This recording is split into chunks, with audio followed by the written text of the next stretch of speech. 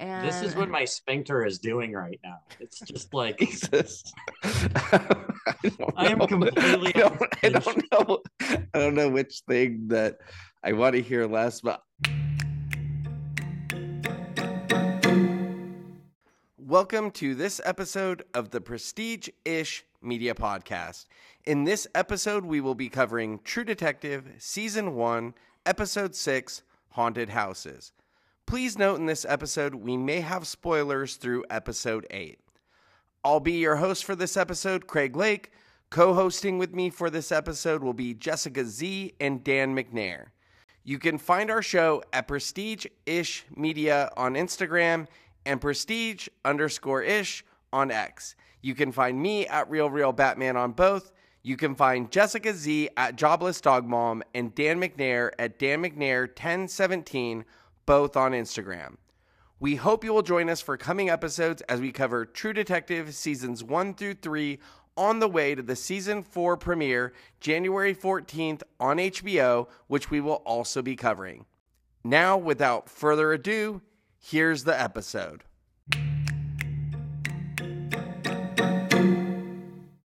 We are definitely ready to make the flowers. Welcome first. What's weird, but okay. Welcome to the Prestige-ish Media Podcast. I am your host, Craig Lake. I am hosting with Jessica Z. Jessica, how are you doing today? I'm great as always, Craig. How are you?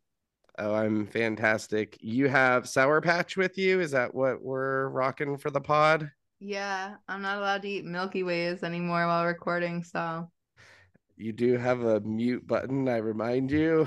not using it. Dan, how are you doing today on this Junksgiving? I am riding high diabetic sugar roller coaster. So yeah, What it could stuff get can wacky. you have today? Pretty much anything that I've gorged myself on the last 24 hours. It's getting experimental. It's gonna be fun. I'm not liable for anything I might say or do. Sweet. Well, we are covering True Detective Season 1. We will be covering Episode 6 first. That episode is Haunted Houses. My first note is a fun one. Marty with statutory rape boys is how it is written on paper. What did you guys think of this first scene? It was with Marty confronting the boys that obviously were involved in the potential statutory rape with his daughter. Dan, I'll let you jump in there first.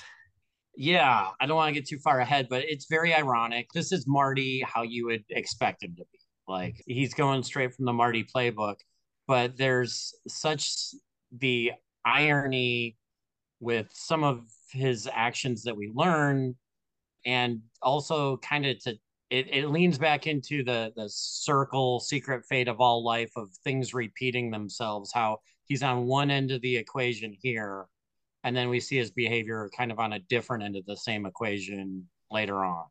Yeah, in I feel like the two of you unfortunately put me in the position of being like the resident Marty apologist. But I will say that technically he didn't statutorily rape anyone. Certainly the age range of these boys is a lot closer than the age range of him and his ladies of the night that he encounters. Jessica, what was your thought about this first scene with him confronting the boys who, I guess, statutory raped his daughter? Is it It just seems like torally? What's the proper verb? banged her when she was too young. Yeah. What did you think of this scene with the boys who banged her when she was too young?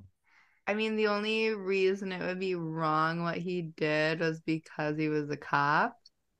But any other dad would probably, if he did that, people would be like, oh yeah, good dad. The only reason it's questionable is because he's a cop. Well, I guess, and I think, Dan brings up a good point about just obviously his level of behavior with younger women, but Oh, guys are always hypocrites when it comes to that. I guess my question is this. When he puts the gloves on, was it for the protection of his knuckles?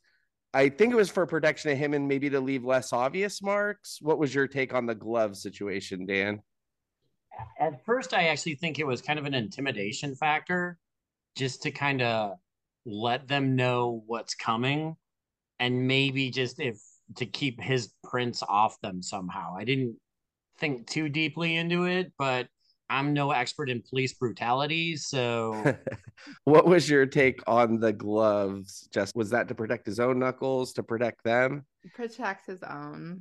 And I guess my question though is if you were going to get your ass beat by Marty, I think I would prefer him to wear gloves. I think that was actually I just want to say I would rather get beat up one time than go to jail for statutory rape.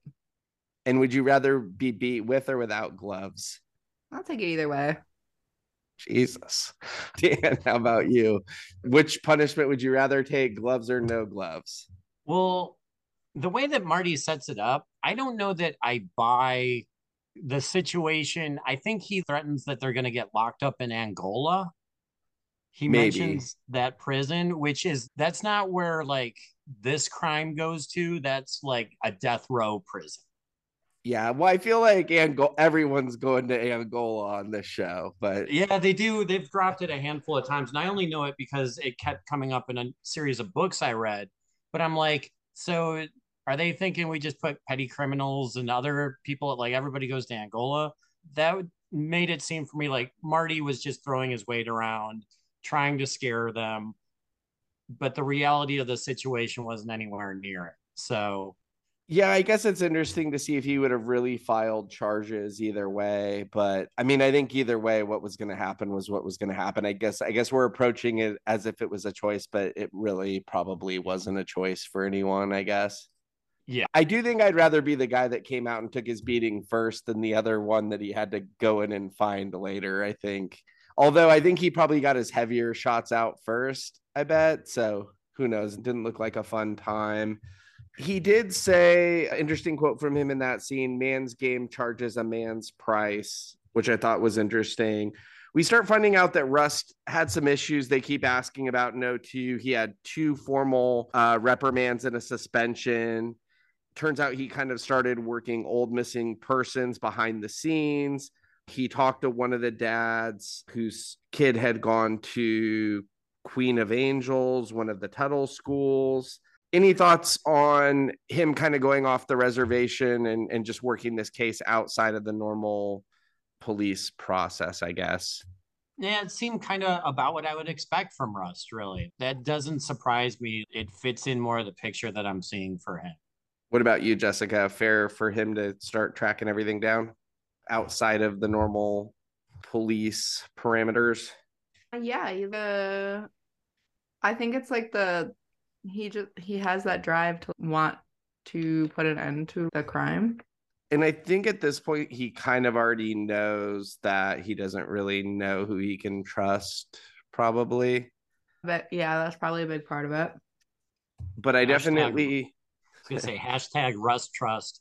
I also, I guess another question I had about that though is I just don't understand how he thought this would go well, because if you can't trust the people to tell them you're going to talk to these people, like I don't know how he thought it wasn't going to get back to everyone. I just don't really understand that part of the thought process. But what did you guys think of Maggie talking to the cops? We ultimately find out what happened with Maggie in this episode. Were you surprised to kind of learn where this episode went? And Mm-hmm. then were you surprised that Maggie, I guess that it kept quiet as far as the cops were concerned, that nothing got that out? I'll start with Dan, only because I think Jessica is full of sour patch. I could talk. Okay, you start, Jessica. Wait, about Maggie. Well, first of all, my first impression seeing her talk to the cops, present day, Yeah. was like all I could see that was different about her appearance was that they changed her haircut and it legit made her look 20 years older.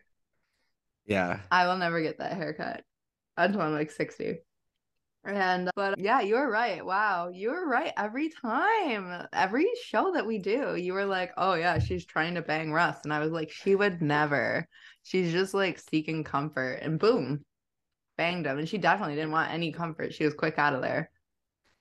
Yeah, I mean, obviously I'm on rewatch, and so, but I am talking about this like I am watching it for the first time, and my vibes were definitely up for this sort of thing. What was your take, one, on what happened with Maggie, and then two, This is just just like her interaction with the cops? Fall from the House of Usher. Yeah, that show where you were like, Frederick's wife is awful. And I was like, she would never. And then you But in replayed both that cases, part you had just to already. prove it. But in both cases, you had already watched what happened and just didn't remember, actually. Yeah. Yeah, but bad Dan, girl. Maggie. She didn't give a fuck It who she was was hurting. interesting. She didn't, really seem to give away a lot to the cops in her interrogation, which was interesting. She kind of played tough. She knows her way around detectives and stuff like that. Whoa, I guess more than one way than another. But, you see that she's true. And even after all these years, like she'll still kind of lie or not give information away, where maybe after all this time, it could have been pretty easy to. So that told me something right there. But actually, I don't know if the whole thing of bringing her in, what did we gain from that? It didn't seem like there was any great revelation other than just to fast track the flashback.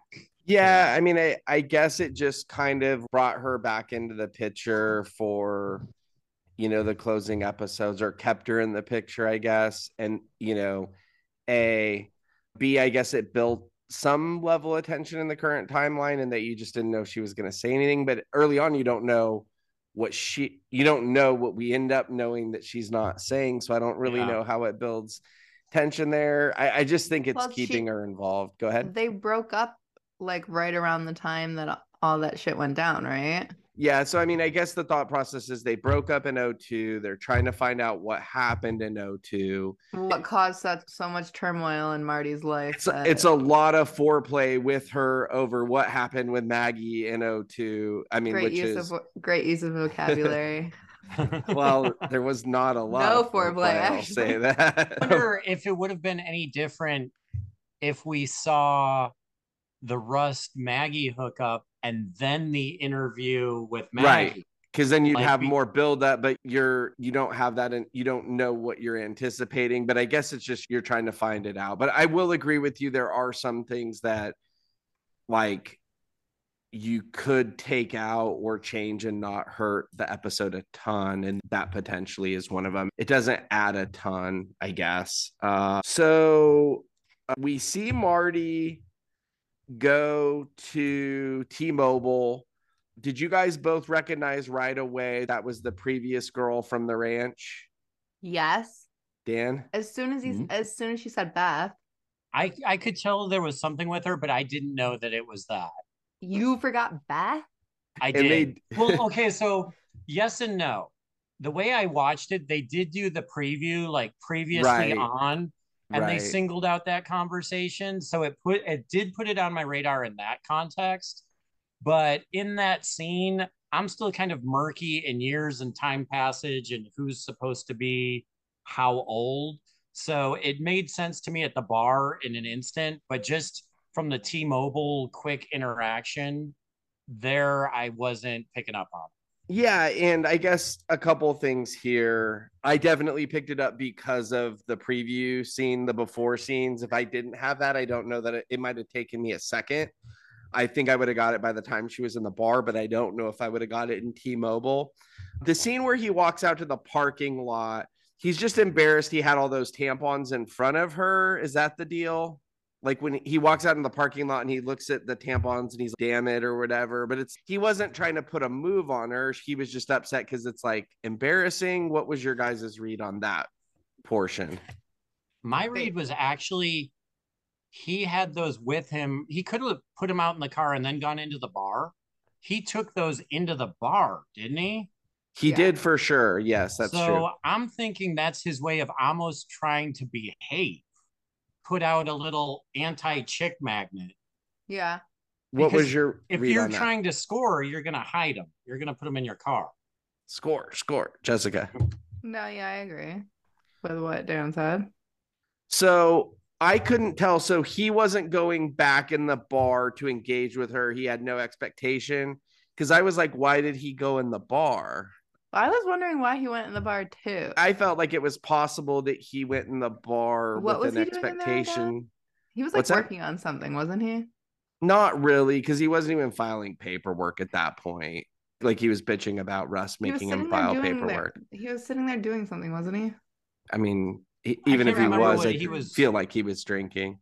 What he was working on, but he was supposed to be sober at this point, I thought, because he'd done like all his Promise Keepers and things like that. Well, that the Promise Keepers timeline, that original, wait, is that in this? Because 95, is 95 when they solved the case? No, that's when it happens, right? 2002. It happens in 95, but I think they solve it. Shootout. No, it's not that far, correct? I think they solve it like within a year. Yeah, so solve it. So what was 2002? So 95 is when he banged the one chick. And so 2002, he's 7 years removed from their almost split. And I think she even says they had 7 good years. So I don't know at what point he went. I'm just saying, to be fair, I don't know what point he went from Promise Keepers to back to bar. But it did seem like he's behaving, but I just don't know why he went in the vicinity of that T-Mobile. But to your point, why would you bring the tampons with you? But any which way, why would you bring the tampons? But maybe that's like you're saying, maybe he was trying to behave, I guess. So I know we talked about it a little bit in the previous scene, but she is obviously getting a drink. So Beth is of drinking age. We do know this is one of the chicks that he was trying to get out of the brothel ranch or whatever. But I guess we'll start with you, Jessica. What's your read on him talking to Beth? Where does it go from inbounds to out of bounds for you? Oh, what's the thought process? As soon as she started talking to him, obviously old Marty's going to come back. Like Frank the Tank in Old School, just one sip. Once it hits his lips, he's streaking through the quad. Well, I mean, it should be fair for him to talk to this girl. No, because just like a normal person, I'm saying. I guess I'm saying, just in a vacuum. They can't just have. You can't eat, like, alcoholics can't just have one sip. Like drug addicts can't just have one hit. No, it's once they start, they can't. So once she said, oh, but I really wish he didn't, because he acted like he wanted better for her. And then he just used her the same way every single other guy her whole life has. And it was just sad. What was your take on the Beth situation overall, Dan? Would you have done what Marty did? I can see, I probably wouldn't. I can see Jessica's point of him being an addict as just a guy that will sit at a bar. I think talking to somebody and having a couple things in common, that's all perfectly fine and in bounds. But I'm not looking at it as Marty's character. I'm just looking at it as an average person. So once she says we need to have bourbon, like that, for me looking at it was when it went too far. But I'm not Marty. Let me take this 2 directions. So the first direction is he's a married man that's previously cheated on his wife with 2 younger daughters. So this is a wholly inappropriate relationship in the context of his marriage. I agree 100%. I agree there's some conflict in how they met, his intentions for her, what he gave her money for. Definitely an interesting foreshadowing with Russ mentioning the down payment. Totally. Now I think he gave her money so that she'd remember that down the road and bang him. I don't 100% believe Marty did that with bad intentions. Dan, you hate Marty more than anyone. I mean, I do, but also he may have been hypocritical. He may be a hypocrite overall, but he gave her that money to make himself feel good or for whatever reason, but it wasn't like a down payment. Well, and I was trying to look at this as an optimist. Like Marty's kind of, the way I see the character, 7 years clean from having extramarital affairs. And this person that he tried to put on a better path crosses paths with him, and he's kind of vested. Like, so, you did kind of fix your situation. You moved, out of that environment and into a better one. Like, I can see at least wanting to understand a little bit of her story and not have sex with her. She's a T-Mobile professional.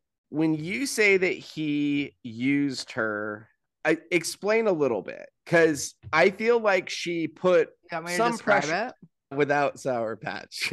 But no, I guess I'm asking, like, she met with him. You know what I mean? She might even saw what car he pulled up in because she might have saw him walking in. If you're in a retail store, I mean, she goes into that bar. She orders, I feel like, a dirty martini, right? Or Yeah, I think which that's is right. what his wife does unknowingly to also solicit. Well, Maggie likes them extra dirty. But I think both people in the context of this had those are innuendos. I'm ordering a dirty martini. She wants him to know she's of age, that she is a woman. When he does leave, she's the one that asks him over for bourbon. He doesn't approach her and be like, hey, I really want to go get a bourbon with you, or how he's not trying to get her home. So I'm just saying, like, I feel like we can argue the morality of what Marty did. Dude, that's but probably the only way she knows how to like even connect with men. Yeah, but She was abused by her uncle until she moved out to prostitute full time at 15. Like, yeah, I just feel like she's making a lot of these decisions. She has her own agency. She's over 21 years old. Like, okay, but if you knew someone came from that background, why take advantage of it? I don't think anybody should take advantage of it. I would speak to I guess if I looked at it from my perspective, I would be like, I know either whatever people she's been with or who. Oh my God. No, I'm not. I'm just saying I wouldn't treat somebody. But you're dirty.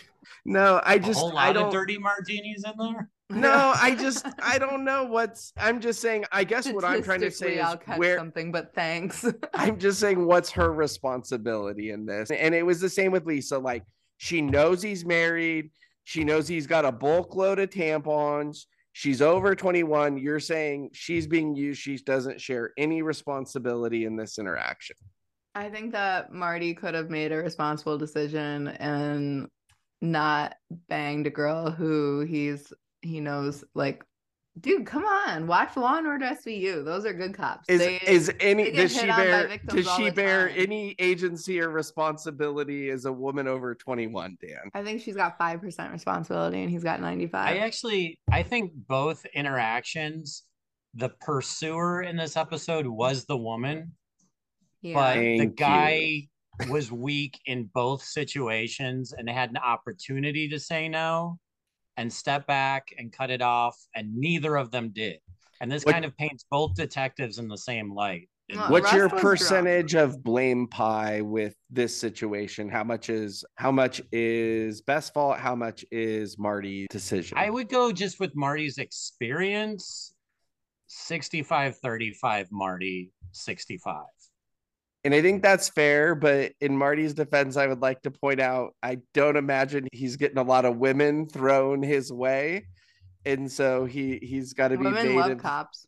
Oh, wait, he hasn't been a cop for a while, right? Or no, he's still a cop now. He's still a cop for 4 more years after this. Okay. So I would just say he's not made of stone, but no, I agree. I mean, I would go 60% Marty, 40% her responsibility. I would do 70% Maggie, 30 Rust. That's a harder one for a guy to walk away from.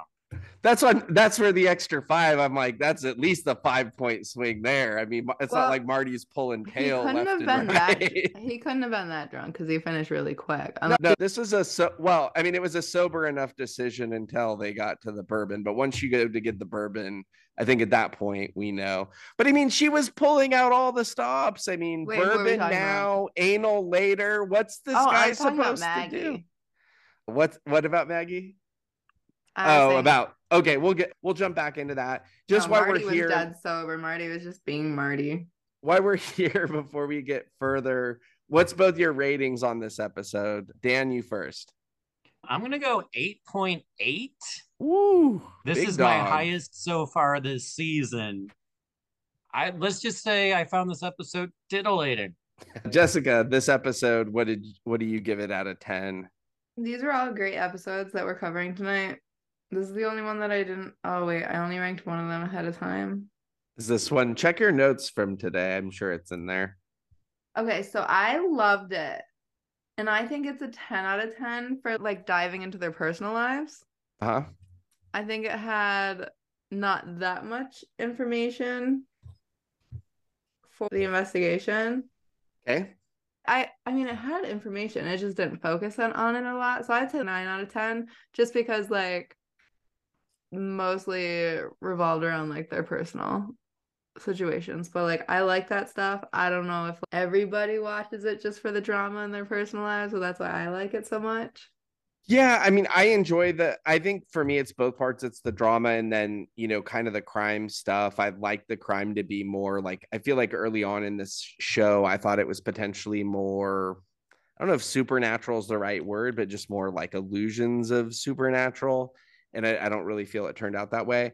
I think I'm going to give it an 8, and I've got no issue with a 9. And I think I need to go later and just kind of reevaluate how I rated all these episodes to begin with, because I really got to lay them out and think about it. But just in the moment, I'll give it an 8. So we get Russ checking in with the Reverend, who's drunk with an ashtray now. He was formerly of the Tuttle organization. We find out in 1988, children were being interfered with. He starts asking about why he left and ultimately gets him to admit he eventually had knocked over an old volume in a folder of pictures of children fell out. He took it to the deacon. The deacon didn't do anything. He mentions 2 of his last tents were vandalized and he lost heart. Last time we see the Reverend, and any closing thoughts on the Reverend, Dan? There was a really interesting bit that I took as symbolism, and I don't know if either of you caught it. The coffee mug that he's drinking out of. Did you catch what it was? No, was it a big hug mug? No, it was not. What mug was it? It was a John Deere mug. Okay. And their logo is a yellow stag. Okay. So you've got the antlers king from the beginning. Yeah. Mm-hmm. And I took that to be a nod. We haven't had don't talk about anything scary. My room is very dark. We haven't had any product placement or logos like the whole show until this episode. And just the reason for that to appear, I thought was like a nod. Yeah, that's a really good read and takeaway for sure. I like it. Well, there's been one logo, and that was the beer. Oh, you're right. There was the Lone Star. Yep. So the next part of the scene here was Beth talking to Marty outside of the bar. She says, "You're a big hero in the papers. You're a good man." At one point, she says that they were kind of built this way and the universe forgives all. So this would be another way where I would just point out for Marty again. I mean, he lives in a world where his daughter's, shitting on him. I'm sure his marriage is improved, but there's not much for this guy to feel good about. And so I would almost argue, I get the age difference, but I would almost argue she's grooming him for what happened because she is pressing all the buttons. And I would also argue with you, Jessica, that she knows from her line of work, right or wrong, what buttons to press in a man too. So I do definitely think Marty's an adult. He was married. He should have known better, but she pressed the right buttons, man. And she got, they all got a bingo, we'll say. Because that's what girls who are sexualized at a young age do. And he, as a cop, should know that. Well, not just girls that are sexualized, but all people that are sexualized at a young age are obviously more prone to engage in activity. But I mean, she's making him feel good. He feels shit. That's a universal symbol that regardless of age, I think that's why it's in there. It's relatable. This guy doesn't have a lot to feel good about. And this is why cops aren't allowed to bang their victims, though. Wrong, he's a cop. Wrong, he's married. Wrong, not arguing that at all. I'm just saying she's definitely pushing buttons on her end. And I would say also 7 years removed in a grown adult is a big difference than if this girl was still 18 and he just found her off the lot like last week and did all this. Okay, but if he was like a detective who she came in to report that she was raped when she was 11 years old. And then 7 years later, she's 18 and wants to bang. That would be way worse. And that would be way worse. And what makes it different? What makes it different? Because the age range is different. 15? Oh, because she was 15 when he saw her getting raped by people? It was just a different context to me. It just is. I'm not, like I said, I don't think his behavior is right. I just think she bears some of the responsibility. I'm glad you agree with me that it's inappropriate and wrong. And if you don't, If I could just You need to go to interject, church. I think there were a lot of wrong relationships in this episode, but the fact that they take from where the episode starts with Marty violently abusing his power to beat up dudes 3 years older than his daughter that could have pushed Teenagers. buttons just very much the same way that you're insinuating, Craig. And then to spin that whole ball around and look at it from the other side. I think these two things happened in the same episode to again underlined Marty's weird, selfish sense of ethics. And I agree. It actually, I'm going to say in a vacuum right now, it angers me that you guys are making me, as a somewhat devil's advocate, take any stance for There's no Marty. reason. There's no reason that someone needs to be the devil's advocate.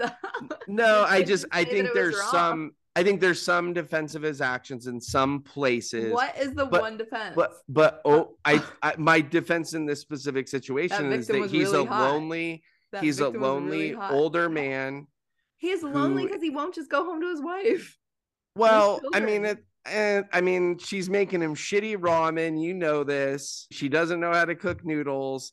His daughters, one of them thinks she's a shithead. He had already banged her when he had the noodles. So I am just saying she put a full court press on.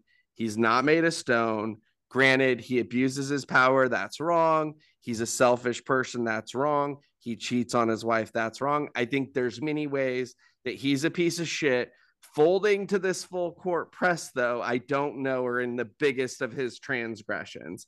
I will say this, after the sex scenes with Beth, I did say he probably should have bought condoms in bulk instead of those tampons, perhaps. That was like way too many, unless there was a sale or something. Why would you buy that many tampons at once? Well, I think he had 3 daughters and they're potentially cycling together. Doesn't that happen, as we learned on Yellow Jackets? You don't use a whole box. This is Walgreens shopping 101. They do the buy one, get 3 free kind of thing. Sucks you in every time with everything. And we also know in this economy now, Jessica, that no one can afford 3 boxes of tampons as tampon prices have skyrocketed. Unless there's a sale. That's what I'm saying. But so they start talking again about what happened in 2002. We see Russ interviewing this gal that had, I guess, 3 kids die of SIDS. Was her name Charlene? Yeah, I wrote Charmaine, but I couldn't figure out her name, if it was Charmaine or Charlene. What was your take on this girl, Jessica? Pathetic drug addict, I think. I guess the better question on this is... And child killer? He gets this child killer to confess to the crime. Once again, he buddies up to her. And then immediately after she confesses, she says, the news is going to be hard on you. Prison is hard on people who kill kids. If you get the opportunity, you should kill yourself. Did you have any issue with the post response or with Rust on this, or just overall the scene? Any other takeaways, Jessica? Yeah, it's inappropriate. Again, it was inappropriate for him to do because he's a cop. Everyone else is gonna think it. He just killed 3 kids. And well, you know what? Maybe the first one was like actual SIDS, and then she just got like, addicted to the attention and stuff that she got from it and the sympathy. And then she purposefully did the other 2. I could see one of them being, not her fault. But I don't know. She probably killed herself. What was your takeaway on this one, Dan? This is Rust being Rust. Inappropriate, but it's textbook Rust to me. We're seeing both these detectives have this weird sense of ethics and self-righteousness come out. And it's a weird kind of parallel dance that they do. Yeah, and I think that's where I think Marty's are certainly more obvious and glaring, and he's a lot more hypocritical. And Rust is just more consistent, but his code of ethics sometimes is at least questionable. I don't know why, I just feel really uncomfortable when he elicits these confessions out of people and then, kind of, I don't know, the immediate turn after. Even if it was just like hey, you might want to protect yourself in prison. I didn't mind the passing comment as much to Charlie, hey, this probably was your fault, as much as, hey, you should probably kill yourself. I think that was maybe a little bit of a bridge too far. We see Rust and Marty are already fighting. They're not getting along. He's telling them to type the report. Do you think if their relationship was better at this point in time, the Maggie thing still would have happened? I'll let you answer first, Dan. So this was one of those times where Rust actually seemed a little bit out of character to me, and I was trying to figure out what he's doing as he's almost like kind of bullying Marty in the situation. He's telling him what to do. He's saying he would be nothing without him. And I had kind of wondered if Rust, how much he might know about Marty slipping and kind of getting ready to screw up his whole home life. Because there are times where I've interpreted Rust's tough love to Marty as a way of trying to smack him in the face and steer him in the right direction. And I don't know if that's what he was doing here, because Rust is not a, hey, look at me, scoreboard type guy. He just puts his head down and gets his job done and doesn't really go for the accolades. So the fact that he big time Marty seemed out of character for me. Yeah, I'm taking kind of two things from this. So one thing that I'm taking away is we hear about this change in O2. Obviously, the first change is the guy that he slaps around that kills himself because he realizes what's going on here. And so some of his behavior since then just seems unhinged in general. And I think that's kind of what we're led to believe. The second thing that I will say, though, and we'll go through it a little further as we go, but I guess my question for you is him in his disdain for Marty, him like trying to steer him in the right direction, or is he just jealous? If this is a person, like, I'll go back to the quote for the last episode where he says that he knows what he wants. Later, we get an episode from, or a quote from her where she says that, Rust is somebody that knows what he wants at one point. I think more than, and I think we find out more than Maggie had an interest in Rust, even if it's not a direct interest that Rust has in Maggie, I think he is, I don't know if jealous is the right word, but also just like angry out of jealousy that he doesn't have that family unit and Marty is shitting on his. So I'm taking it more of his frustration with that situation for correction. There are some selfish parts of Rust there, good things to be upset about in some ways, because but anyway, that's kind of my read on that. Yeah, it's like the same thing with the girl who killed her kids. Like, he's so angry about it because he knows that if his daughter was, like, he doesn't get to have his daughter with him, yet this girl just willingly kills her own kids. And I guess that's the true takeaway, I guess, because we never really got, I don't feel that we ever really got it clear enough. And when I was initially watching, I wasn't sure if it was the real answer. The real takeaway is Rust's daughter was killed, I guess we're saying, by a drunk driver. Is that what happened? And then his marriage fell apart as a result of that. That's the true story. Is that accurate? That's how I took it. Okay. So what you're saying makes kind of sense, that he's resentful of people that have the opportunity in their hands and then go and screw it up. Mm-hmm. And he can't get it back. There's a jealousy and a resentment, and you're screwing this up yourself. I wish I would have had that opportunity to screw it up myself. I never got that chance. So don't fuck it up. Yeah, I think there's all of those emotions for sure going on. So he visits the girl that he rescued in the facility, right? That's who that is? Yeah. And then he starts asking her, was there anyone else, more than two people? And that's where she says the man with scars was the worst, the giant. He made me watch what he did to Billy. And then she just started freaking out. I guess that's just like a necessary evil, but super uncomfortable. And once again, how does he think none of this is going to get out anywhere? I guess. Any comments on that from either of you two? I love how Rust has the ability to interview somebody and get them screaming and then just get up and walk away. It seems like there's a couple of those through the course of the show. Marty seems to get him screaming as well, I might add. Anything on the girl at the facility, Jessica? What girl? Oh, yeah. I was just surprised that they didn't go and question her sooner. Obviously, she can speak. So there's and I don't know, it's been 7 years, so I don't know how long it took for her to be verbal, and I don't know how far Russ Apparently they thought it was going to be longer, but all it took was Russ going in there. So he should have done that like the next day. I was saying we don't know how far he set her back either. So we go back to their bosses. I mean, she wasn't doing anything anyways. He says there was a jurisdictional complaint. At this point, Marty is like first time hearing of it. So what I kind of took out of this scene is like now we see Marty's not just going to stick up for him at every turn once again. Anything else on that, Dan? No, but a quick thing I'll throw in here, and I don't have any facts to back this up. It seemed like they used a lot of typecast detective actors to be like the house sergeant, people that you've seen in other movies in these roles.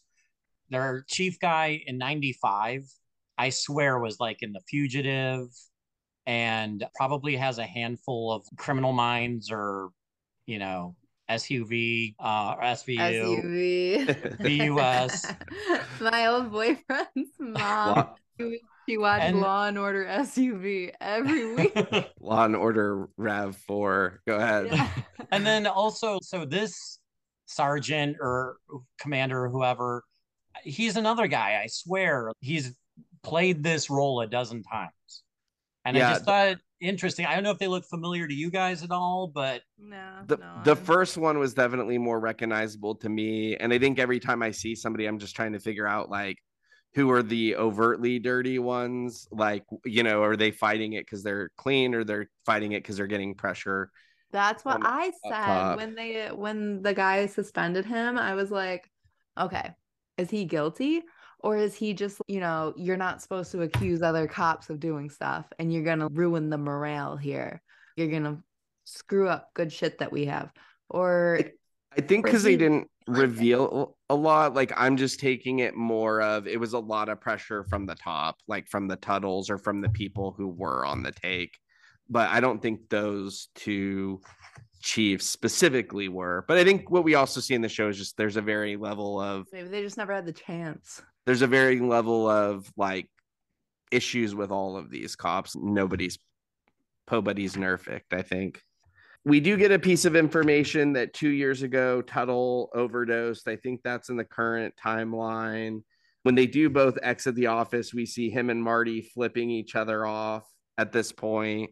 Maggie comes home. She noticed Marty's washed his clothes already. He's already in the shower. As our resident female expert here, Jessica, if you come home and your husband's clothes are already in the wash and he's in the shower, is that a bad sign? Would that be? Would you be suspicious of that activity? I'm pretty sure my husband could come home covered in glitter and the fluids of 7 other females, and even that would not get him to do his own laundry. I couldn't imagine what was going through her head because I know it'll never have to go through mine. Dan, have you ever had any early laundry days in your olden days? I gotta think that Marty as a detective's gotta be smarter than this. You're burning the clothes or you're waiting until the day she goes out of town to do the laundry. It just seems like too obvious to get caught. Dude, and she's, wear your clothes, Marty. Where's that shirt that you wore to work today? Oh, there was a shooting today and I got the person's blood all over me and as they're at work, I threw them out. Evidence, something. My only real experience with this is when I was dating Satan 1, I wasn't allowed to drink. And I was in a fraternity and there was a basketball game that I thought I would not have to drink in. It was called the Man Games. And I was like, so what's it involved? And they're like, oh, just if you don't make the most free throws for every free throw you miss, you have to drink. And I'm like, oh, no big deal. It's basketball. I got this. So I show up and it's like a crooked basketball hoop on a slanted driveway. And I don't know how many beers I had to drink. You drink enough and you'll be able to make every one. So I like missed a lot. And these 2 guys got me home and I like immediately jumped in the shower and I'm trying to sober up while Satan 1 is screeching at me. But no girl action that Marty got, that's for sure. So Maggie notices that Marty's got her saved as throat goat /B in his phone, and she starts going was it through. Really throat goat? No, no, I had just sent you that Okay. video earlier. Yeah, it was B. Okay, B. There was like a meme video earlier this week about this dude saving people, saved her in the phone as like throat goat or whatever, and then I she swear had to it God, I have no idea who that is. be. So Maggie serves him dinner. It's kind of this boring interaction. Do you want to start, Jessica, and give your opinion on the noodles here, or what were your notes on this scene and him saving her as B? He also, for a cop, good point that he is a cop, and he's just so stupid. Cover your tracks. Get another phone, or don't text her. If she texts you, delete that. You've seen a butt before. What year is it? Can you go on the internet? I mean, it's early. I mean, it's keep it at split phone in days. your desk at work. Yeah, he definitely should have. False bottom in the drawer at work. I feel as a cop and with this girl working at T-Mobile, he definitely should have at minimum had a burner phone. That's for sure. Right? Dan, did you want to give your ramen commentary? What were your opinions of Maggie's cuisine, Jessica? Okay, well, he's, the pasta's good or whatever. The pasta was great. But I was like, is that ramen? And I did send you my notes earlier, so you know that I wrote like, what is it? Was it ramen? Or like, was it pasta, or is he just like too white to say ramen? He probably doesn't even know what ramen is. Is this what the South is like? Did you have any other takes on the B in his phone? Is his additional detective follies, Dan? It was just a romanticized throwback to the age of flip phones for me. But it took me down memory lane, just like scrolling through things like that and how the keyboard would work and stuff like that and what a pain it was. So it was, it was an of the era moment. But yeah, it was kind of cringy, them all sitting in the same room and the tension swirling and stuff like that. I can say I didn't ever get any dirty pictures in that era, so don't know how I feel about that or what it says about the world. How old were you? Were you in high school? I really didn't have, like, how old was I? I was probably... You were like 20? 22, yeah. Maggie wears her dress to the bar, orders the proverbial dirty martini. Did you guys think did you guys think she actually slept with that dude? I felt it was mostly fair game. Well, no, she didn't sleep with him. She thought, yeah, but when you initially watched it, did you guys think she had, or we ultimately find out she didn't? Well, I mean, we find out like literally the next scene, right? Yeah, pretty close. But I honestly didn't think she had it in her. Good for her. She didn't have that dog in her. Till later. That was at least says that all the time. Dan, what was your take on Maggie out searching for dick pics? I can't fault the character's motivations. I mean, she's been the only one morally that's really kind of held it together the whole show to this point. And, at this point, you see where she's going, and the fact that she's going to put on this dress and go to this bar, like, it is outside of her behavior, and you can see where she's going. Where you really got to falter is showing up at Rust's door. That just nothing good is going to happen. This is almost like a vengeful, like, hate fuck that's happening. Yeah. Like, and we're almost there, so let's just wrap up a couple other notes. Rust visits Tuttle, batshit crazy visiting Tuttle at this point, correct? You guys haven't banged your ex's friends? Yeah, no one's ever banged any of their ex's Much bosses. like Rust, I have a higher code of ethics, so I just get close and then tell them to kill themselves. That's the way to do it. Tuttle. Let's start with Tuttle. Should Rust, I mean, my note is fuck Rust visits Tuttle. Just batshit crazy him visiting Tuttle. Did you have any thoughts on that, Jessica? This is where he's in that massive office. This is what ultimately leads to his suspension. In the original building where all of the other buildings were built around it. Yes, correct. I think he honestly knew that he would only be able to tell if he was in on it or whatever, if he could talk to him in person. I feel like his goal wasn't even to find out information there. I think it was just to either like let him know that he knows or to confirm that he knows. What was your read on that situation, Dan? What do you think he was trying to do, and were you okay? Did you think it was a good idea? Well, definitely not a good idea, but Rust's techniques are so far out in left field that I think with his success rate of just being crazy, that he might have thought he could have gotten Tuttle to slip or admit to something. I mean, he is putting a lot of pressure on Tuttle, through these last couple episodes. And he's also kind of breaking down professionally at the same time. So it's all kind of like just this one-way stream, headed to the same place, it feels like. Yeah, I think Jessica's right in that I think he wanted to get a read on him and he felt he could do that in person. I just think terrible timing, bad ultimate decision, just not the right time. I don't think you can visit a guy like that till you're ready It to was never going to be the close. right time. Well, no, I think if you've got, all your loops closed and you're closing in on somebody, you can make a visit like that. But I just feel like it was way too early in the He would process for never him be to able to make a do that, visit like though. that. I don't think he would have been able to do it. And forgive me if I'm wrong, I only watched it once. Marty wasn't with him, right? Correct. He was So by he's not going there. Lone Ranger on this. No backup, no Maybe he didn't witnesses. want to involve Marty because he knew he was going to get in trouble. Yeah, it's just kind of a limb to be out on where Tuttle could claim anything from this meeting. And Rust has got to know that, right?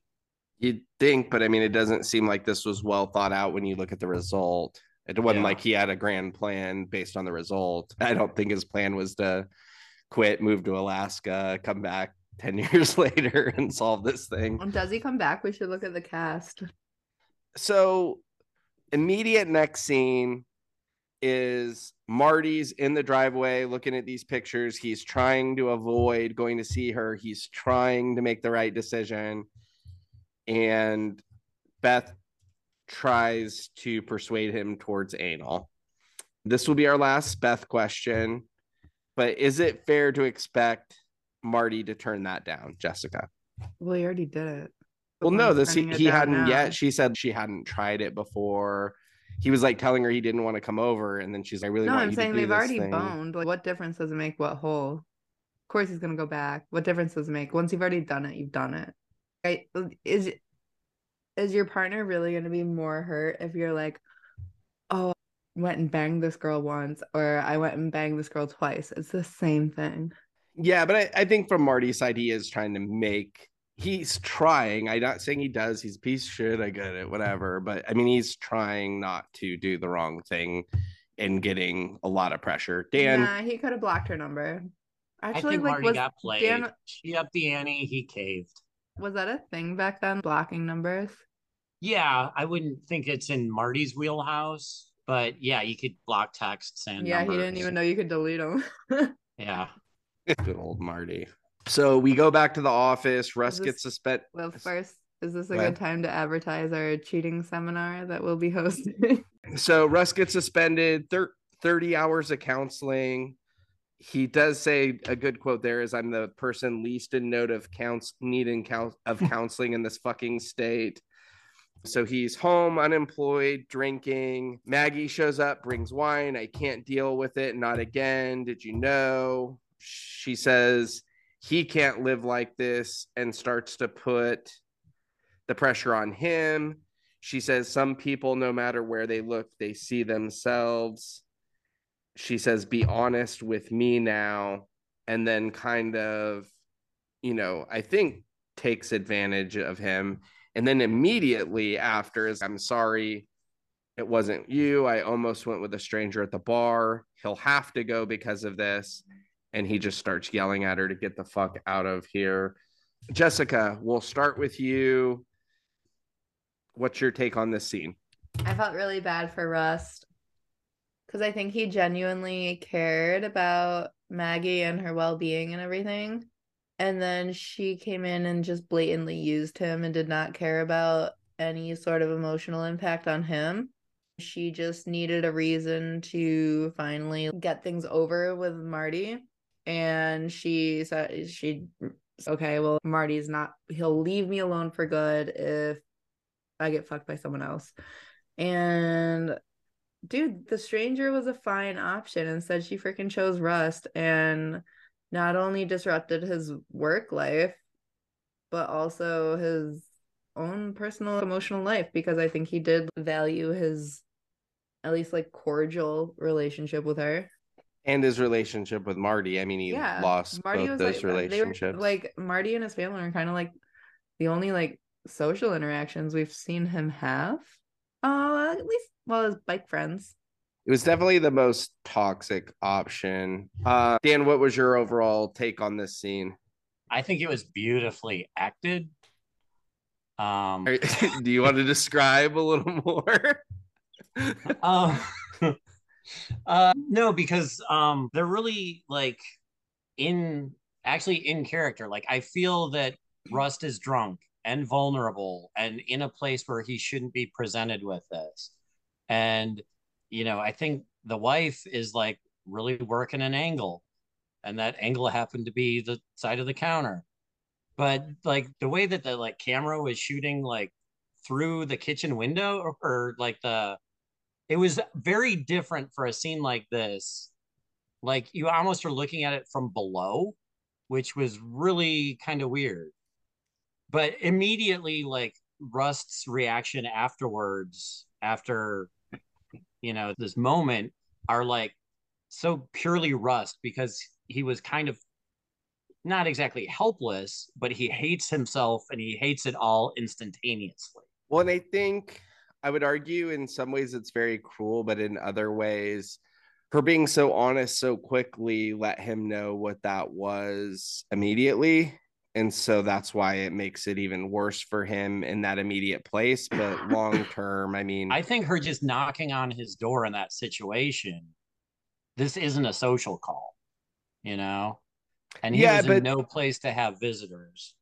Yeah, I just think he had really real feelings for her. I know he was drunk, but I think drunk was coupled with what I think were feelings. I think he always maintained a respectful boundary, and she forced him across it. Yeah, she crossed a line. Yeah, no, I think she put him in a tough position. I still think they both had their own agency in the situation. I just feel like she like made him cross his boundary, that because up until now he's been like a very respectful, and she used the word responsible person, and I don't know, just I would have been very upset with her if I were Rust. Yeah, and I think you just never know where you're at a place, both sober and personally. I know many times I've made the right decision and, turned things down and made good decisions. And other times you're in a bad place and I've made bad decisions too. So, you can try to keep your boundaries all you want. I would also argue Marty, within reason, was trying, but I never drink on a first date. I do think it sucks that she couldn't just break up with Marty, that she had to do this to get there. But I guess she thought he wouldn't leave. And I don't know. Like when we argue the validity of how much this stuff makes sense, we know that he left that one chick because she sucked that guy's dick a little bit. So to me, that makes it more believable that when his wife fucks his partner, that would be a real hard line for him. That's where those two kind of check out for me. I think that's a line for a lot of like macho men. Yeah, I mean, it should be a line for a lot of relationships, but yeah, it is what it is. Maybe Maggie knowing it, that's why she went beyond the guy at the bar, because I mean, ultimately this seemed to be her motivation in the whole thing.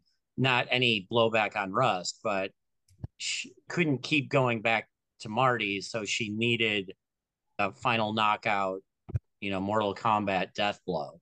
Yeah, and ultimately, I think she still wanted to bang Rust. I know the question that I did want to ask. Jessica is noted Matthew McConaughey fangirl of the pod. Okay. Were you a little? Gary's downstairs watching something right now with him. They seem to be like in a submarine or something. I don't know. But he's young. But I was like, oh, is this recent? He looks so good. You're such a dick. No, this is a 2004. Were you a little disappointed that he wasn't more of a distance runner in this episode? That's why I asked, did he finish? It's a little quick. I think he did, Did he? sadly. I mean, Yeah. I think for your fantasy, it's maybe better he didn't. We'll let you. Come to Also, realize Santa like what was Claus, going on, and he like had a moment of clarity and stopped it. I think he had post-nut clarity, unfortunately, for your Mm, boy. Dan, I don't did he know. finish? Yes or no? Yeah, he finished. Thank you. 2-1. Marty gets home late. Maggie's at the table. She says, I saw the the pictures on your phone. Nice ass, Marty. I slept with someone and you know him. You're close. It was Russ. I fucked your partner, Russ. You fucking whore. Get your fucking hands off me, you coward. Thoughts on the scene? Dan first. Um, Marty has had this whole history of shitty behavior. She's really trying to hurt him hard. So it's sad that it's come to this point. Maybe it's necessary that it needs to happen for them to, move on and not Stop fake their hurting way each through other. this at this point. Yeah, I felt at our point, and maybe it was because she was confident he wasn't going to, but I felt like she was almost trying to get him to hit her Yeah, at a I was point. kind of thinking this is a side of Maggie like I really don't And like. and maybe not like with your kids home. You know what I mean? Like I thought it was Because she like was like, "Oh, do it, Marty," and I thought he showed restraint in this situation, and he was and then like, she called him a coward after he showed "That's what I'm restraint. saying. Like, you can't have it both ways, Maggie." Because then I was like, so you wanted him to hit you? Like, or like, I'm like, is he saying she's saying he's a coward for sleeping with that? I could believe, That but it doesn't make almost him a was like, coward. Was that mean? You're too I scared not to bang someone. get anal I from think he a might have been a 21-year-old coward girl. for You're too running scared to from come home their. and just sit in front of the TV. Well, he did kind of run from their relationship. Like he wasn't strong enough to pour into it and be present and do the right thing. I don't think like a long-term committed monogamous relationship was ever like in Marty's abilities to have. I don't think he's capable of doing that. Well, I mean, this is a fantasy show, so I don't think Marty gets this many high quality chances in real life of this Oh, quality. you should talk to the cop's wife. I think they go through this weekly. But yeah, I would agree with you that I think he's somebody that you just got to accept like once every 4 years, like the Olympics. He's going to fall off both wagons, probably. Were you okay with her presentation, Dan, or did you have any issue with the way Maggie kind of presented that? It just seemed very vengeful, which Yeah. is maybe understandable. Thoughts on the fight at the police station and Rust even showing up at the police station? Jessica, you first. It was fun. I liked it. And then I don't know, just like boys will be boys. I thought they both gave it a fair fight, and honestly, I felt like Rust kind of let him get like some shots in because he maybe felt like he deserved it. Because I think he could have like just knocked Marty out, but instead I think he gave him a few shots there. But obviously he had to like protect himself. And then just seeing them like pulled into the principal's office to get yelled at. And then when Rust quit and on his way out still said, "Nice hook, Marty." I don't know, just you can't just break them up because they're just such a good pair together. What was your take on that scene, Dan? Yeah, Jessica mentioned it, and it's something that didn't strike me right in the moment. The whole fight, it was build up, it was coming, it was good. I thought he says nice left hook. Did you pick up on that specifically? And the Did I reason I have a bring it up, no? I had nice hook, Marty, is what I had, but it might have okay, been a hook, but I just had nice hook. maybe that's what it was. I thought I heard nice left hook, and then the whole left side of his face was beaten up, and the right side wasn't. And if you're throwing a left hook, you're going to hit the right side of the face. Right. So, but it was the other side of his face that was beaten up. So that was something that just made me go, did I hear that right? No, you So maybe I didn't. imagined it. My first kind of reaction was like, why is he at the police station? Just a bad idea. What did he say he was coming to get? He said he was coming to get his stuff. Do you think he was really there to get his stuff, or do you think he was there to take? I think he was there to take his lashings or whatever. I think he just he probably couldn't freaking sleep after all that. And let's just get this over with because I can't live with this in limbo. Do you think he came there for his stuff or actually to take a beating, Dan? Oh, yeah. I agree with said. Jessica. I think he needed some closure from that. Have you ever shown up to fight someone? I almost did once, but I have not. No. Was it your nephews? Was it my grandparents? No. Yeah. Jessica, how many times have you shown up to beat up your grandparents? Off air. We're not recording. In college, I was in what would have been a fist fight, but I missed the punch. Okay. So it wound up being a shove fight. But did it just turn into a shove fight, or did you you didn't show up looking for one? It was a roommate. Okay. So tensions were building, and yeah, it was close to a fist fight, maybe an inch away. But yeah, then it was a grapple. I've had more grapples than fights, but it's been more my restraint of not. I've clearly won the grappling, but I did not beat the shit out of them after I grappled them. I've never been in a fight. 2 girls have pushed me and I've cried. Did you fight with your siblings at all? Punches exchanged? They also used to make me cry. My sister's a beast, though. Kind of the final scene we get is in the current timeline. They find each other at the end. Rust pulls Marty over and says he says he wants to buy him a beer. Rust does. And then he says, why don't you buy me a beer? But I don't really get him making Marty buy him a beer at his own bar. I thought that was kind of weird. And the other notable thing from that, his back tail light was out. Jessica, how did you feel those two getting back together at the end? Made me happy. They're supposed to be together. What about you, Dan? The last couple moments there took it from an 8.6 to an 8.8 on my scale. It felt like all the preamble was now complete, and this was the moment I wanted, and now we can move forward. Yeah, for sure. Definitely a good moment there. Thank you for joining us for this episode of the Prestige-ish Media Podcast.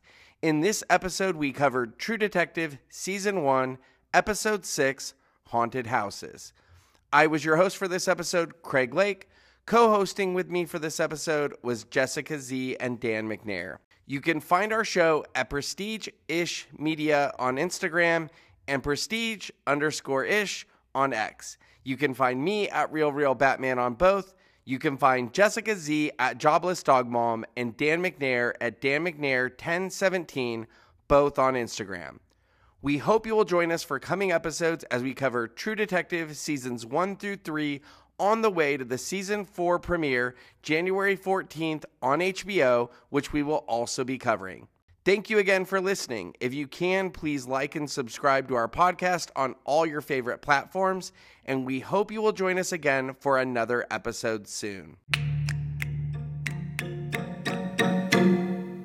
The girls just want to wave. Say bye to Jesus. Hey guys, how's it going? Happy Junksgiving.